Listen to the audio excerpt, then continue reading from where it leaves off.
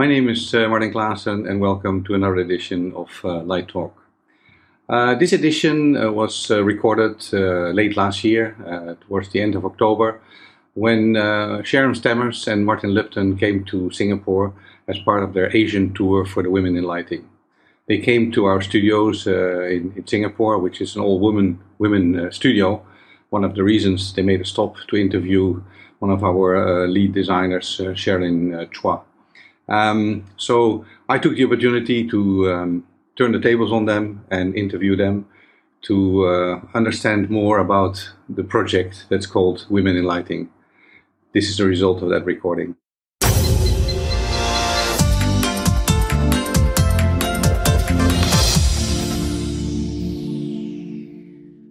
My name is Martin Klaassen, and welcome to another edition of Light Talk. My guests today are Sharon Stammers and Martin Lupton from Light Collective. Welcome to Singapore. Thank you. Thank you very much. In my Light Talk chats, I normally want to understand a bit more what you guys are doing and see how you influenced our world of lighting designers. So first of all, can you tell a little bit about yourself? Who is Sharon Stammers? Who is Martin Lupton? What are you doing in daily life? So I live in London. I started off as a stage electrician and then did a master's in architectural lighting. So I have been a lighting designer for almost 24 years, something like that. You're still so young.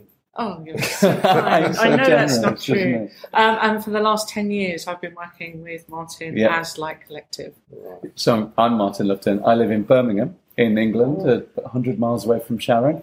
We like to keep a fair distance between us. Yeah. I started my career as an environmental engineer and then did a PhD in lighting and then went into lighting design from there. Okay. So I've done about 24 So years. you're really business partners. You're not partners in life, because sometimes there's this misconception. No, it's true.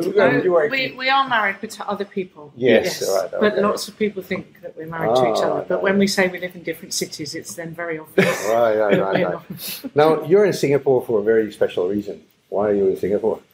We're in Singapore because we are continuing the interviews for the Women in Lighting project. And we very much felt like we had a hole with Asia, and we had not interviewed any Asian designers. So we're on a sort of mad whistle-stop tour, taking in Hong Kong, Bangkok, Singapore, Shanghai. In 3 days, 4 days, 5 days? Yeah, absolutely. So we're going to add a total of 12 more interviews, I think, to the 50 that we've done so far. Okay. Well, it's going to be great to get the sort of Asian influence. Yes. And I understand tonight we have a Women in Lighting event. We do. All right. We do. Are we expecting a lot of people coming? I believe, I think it's over 50 people cool. have been invited. Oh, nice. But it's been really nice to have Women in Lighting events in various different countries and talk about the project and bring people together. And it's been really fantastic that it's men and women coming to the event. Absolutely. Now, tell me a bit about how Women in Lighting started, because I think you probably had that question a couple of times already. But we have heard it. It's interesting to understand how did you actually come up with that idea? Well, it started because we made a mistake. Basically, about 2 years ago, we made a film called The Perfect Light. Yes. And we went again around the world and interviewed 22 lighting designers. And then we showed the film in New York. And one of the lighting designers came up to us afterwards and said, that was a really good film. We really enjoyed it. But where were all the women? And we thought, oh. Yeah, you got a point. Never given it a single thought that we'd not balanced the people we chose to talk to. Right. And that made us sort of wonder if there was an unconscious bias in the way we all do things. So Martin sort of undertook this big statistical piece of work and looked at conferences and awards juries and magazine panels and all those things that we do, sort of extracurricular to design. You discovered the pattern. Yeah.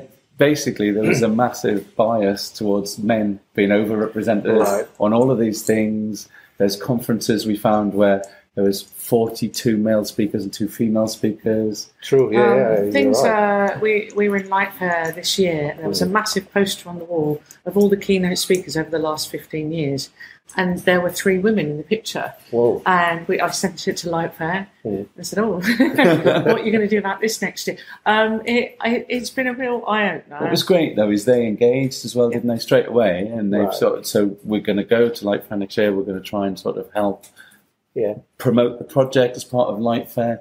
And we thought maybe it's like that historically, but then even at PLBC in Rotterdam 3 weeks ago, there was the Think Do panel, which is the plenary session, which is deciding the future, or talking about the future of the lighting profession. And 22 men, 2 women.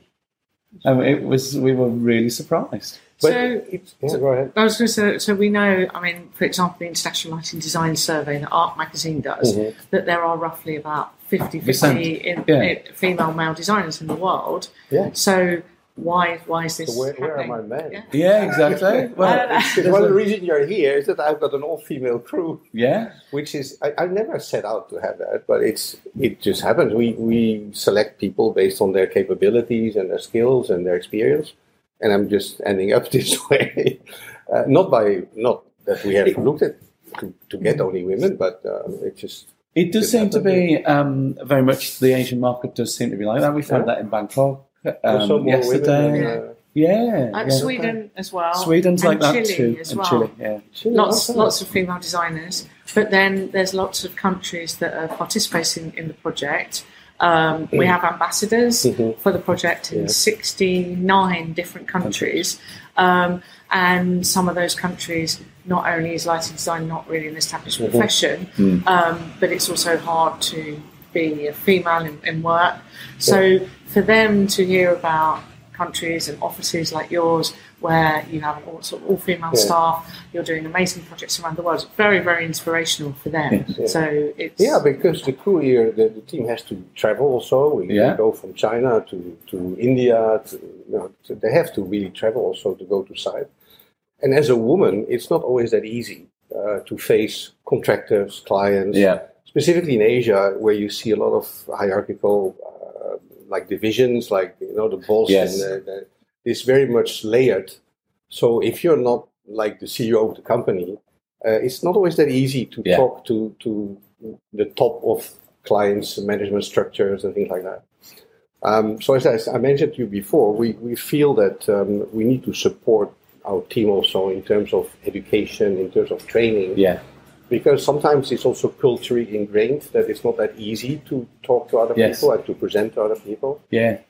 Is that something that you have seen? That's definitely one of the messages that has come through loud and clear from a lot of the people we've interviewed, a lot of the women we've interviewed, in that they aren't as keen to just step up and do a presentation. Yeah. They're not driven by ego, whereas a lot of men will just they see that as a good step to promoting themselves. Whereas women are actually much more interested. If you say to them, "Well, you stepping up and doing this interview or doing this presentation will help your female colleagues feel more confident to do it and give them a role model," but it's also, then they're more likely to do it. It's also about time management as well. So most a lot of the women we've interviewed would. They're juggling family and work or other different things, and therefore talking at a conference is a lower priority than getting home and doing the homework with your kids. So that seems to be something that people struggle to sort of see the importance of speaking out. I was going to say, when we were at Light Middle East and the panel, we asked the room like how many women have been in the meeting, been the only woman, and they all put their hand up, and then the men, how many times have you been the only man in the room? And it's you put your hand up. But in general, it's not a thing. So, but there were quite a lot of men actually in that event. Yeah, absolutely. That's what's been really good about the project. Yeah. Is there's been a lot of men like yourself who really see the benefit of it and embrace it, and because I think it's I think it's important. But But it also has to be balanced. Yeah. Right? I think it's all about that. But that's what the message was from the beginning. It's not creating a forum where women complain about the lighting industry not being good to them, because that's not true. I've had a wonderful career and not really had problems being female. But this idea that gender balance is better for everybody, and that's what, equality across the board is better for everything. So any panel that is 50-50 is obviously going to be better. So we've challenged quite a lot of organisations to sort of improve the amount of female speakers to try and get that. So how long has this been going on, this within lighting? We started not that long ago. No, that's the crazy thing. 8th of March this year we launched it. Wow. So and we've now got a little bit over half a year. Yeah, 50 interviews, 69 ambassadors. And the response has been fantastic, no? Incredible. I've seen in magazines they talk about Light Middle East, PLDC, Light Fair. It's happening. It's spreading out. Yeah. But that's not the only thing you guys are doing, because I know you for many, many years. I remember you doing events at Light and Build for lighting manufacturers, Ciccato, people like that. For lamp. Your Perfect Light. You're now looking at doing a life tree or a tree of life. The International Lighting Designers Family Tree. Yeah. Because that's the thing about lighting, and we've been in 25 years, as we said, and it is like a big family. You meet people along the way, and then they go off there, and then your paths cross again.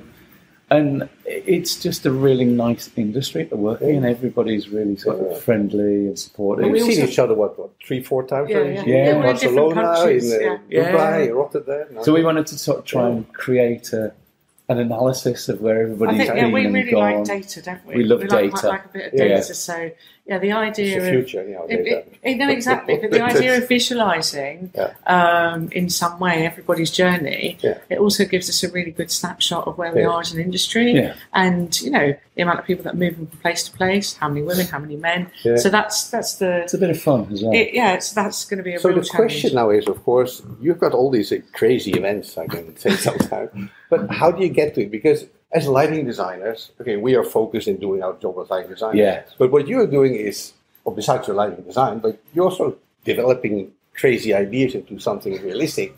You get somehow support to carry it out also, but you also need a certain attitude and mentality to develop these kind of ideas. And wine. You need wine. I've got some wine. A lot of wine on aeroplanes, these ideas come from. I think we realised a little while ago that actually we were sort of, as well as designers, light activists. And there was lots of things that we felt very passionate about.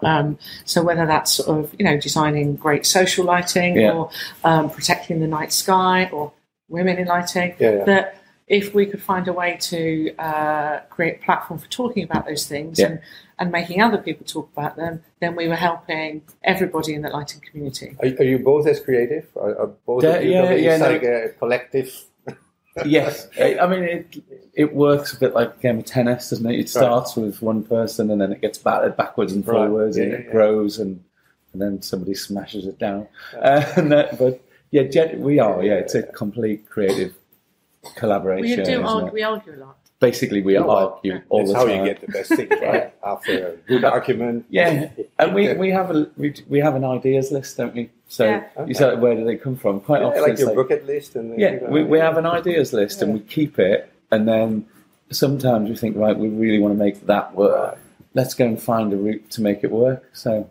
If anybody needs an idea, we've got quite a few things you may yet see. But so you're building a name for yourself as lighting activists, besides being lighting designers. I think you're probably more known for your lighting activism. Because we deliberately don't talk about lighting design. So let's talk about your lighting design. You do it as lighting collective also? Is that we do it as light collective, So how is the balance between the activism and the actual lighting design? At the moment, there's less lighting design. The balance has tipped. I would imagine. At other times, it's been more design. Completely the other way. Right. But it's a mixture of very small projects to very big projects. So, I mean, for example, next year we're doing a very big community project in the UK, which celebrates 400 years of the Mayflower ship going to America. So it's involving 13 different communities that the ship travelled to with an end piece. So there's lighting design in that, but it's also a kind of installation, community engagement. Yeah. But then we've done lots of sort of bread and butter work in the Middle East for residential things or your residential, commercial, corporate stuff, all sorts of things. Museums, exterior, urban, whatever comes your way. Yeah. But I think because our backgrounds are so diverse as well, and obviously we both worked in lighting design for 15 years before we did Light Collective, pure straight lighting design, nothing else, and Sharon did loads of amazing heritage buildings and the master plans. I did a lot of retail and commercial stuff, so the balance we've got between you must have a team to back you up. No. Or it's just the two of you? It's just the two of us. Really? Somebody asked us yesterday who's looking after our staff while we're here. We haven't got any staff. Well, in a way, it's easy. There's no staff. We've never had any staff. So if somebody calls the office, it sort of redirects to your mobile? Yeah. And it's not easy. I don't know how you do it. No, it's it has its pluses, though, doesn't it? Because other things... You don't have a client going, hey, Martin, come to site. Sorry, I'm doing Women in Lighting. I don't have time. But we'll come next week. Yeah. Some clients are not that patient. To be fair, we had a client call us last week and said, the commission's they've forgotten how to work the control system on the gallery. They called us on Monday and we just went to site on Thursday morning after an event and before another event, commissioned it. And then, the advantages are that there's just the two of us. We can move very fast and be quite agile. And we're not beholden to anyone. No. And if we want to sort of break some rules, we'll break some rules. Oh. So what does it have as an effect on your private life with all this? You have kids, right? We've both got kids, and one of the still know them. Well, the thing is, we sort of think that we've got like a lifestyle company, right? So when we're not traveling the world, with your houses, when we're not traveling the world at meetings, we're actually both working from home. Yeah. Well, I mean, my kids are 13 and 16 now, so they're way more independent. But for the first 5 years of Light Collective, I would walk my kids to school every day and pick them up from school every day. Go to all those shows and sometimes have kids here. Some of the kids that they have, they're small. To be fair, our children have been to. We once took 4 children to a meeting. Yeah, I think that you need to integrate them. But so you have been traveling a lot. You've been traveling the world, whether it's Americas, Middle East, Europe, and now Asia. Do you see any distinctive differences in how people approach lighting design, the type of people you meet? It's a really hard question. I think in terms of lighting design... You have to put a hard question because you put hard questions to other people as well. In terms of lighting design, I think most of the people we meet are all working at a really incredible professional level. Yes. Like, the top of the game. And, the projects are all sort of award-winning. They're brilliant. East and West, slightly different in approach. But what we've noticed is, sort of culturally, as we talk to different lighting designers, it's more about sort of approach to life, isn't it? Yeah. So, especially South America is a really good example. Earlier this year, we were part of they call it an encounter in Uruguay, and it all ended with a plenary session where everyone talked about what they'd learned and how much they'd enjoyed it. And there was lots of crying. It was very emotional. Evangelical. Oh, wow. Because their passion is sort of worn very openly. Sounds really like a counselling session. It was totally amazing. It was sort of like I came away feeling so sort of wow. But obviously in the UK, if we finished a conference, we'd all just go home and have a cup of tea. There'd be no sort of emotional exchange. We would talk about it. No. So culturally, the differences with I think approaches there's a very common. Yeah. I think the one thing that differs is the differential is the maturity of the market that people are working in. So some people have got to approach things differently because their market isn't ready to support fear in independent lighting design. Yeah. Totally. Sometimes puts a bit of it.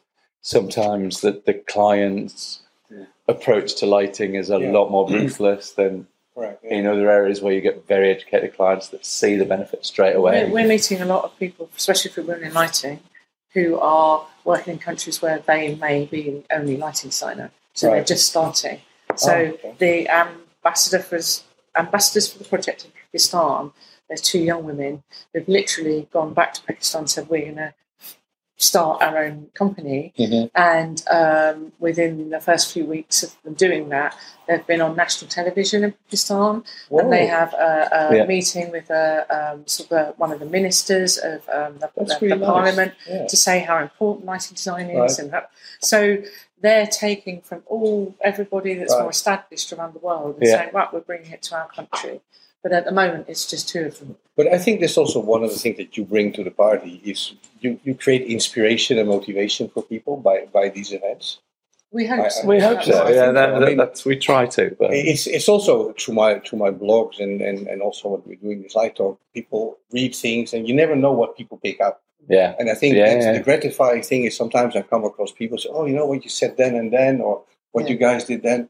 And it's nice to have that feedback. Absolutely. Yeah, it makes the pain worthwhile. So, what's in store for the future after Women in Lighting? Or is that something that will still... The things on our secret list we can't tell you about.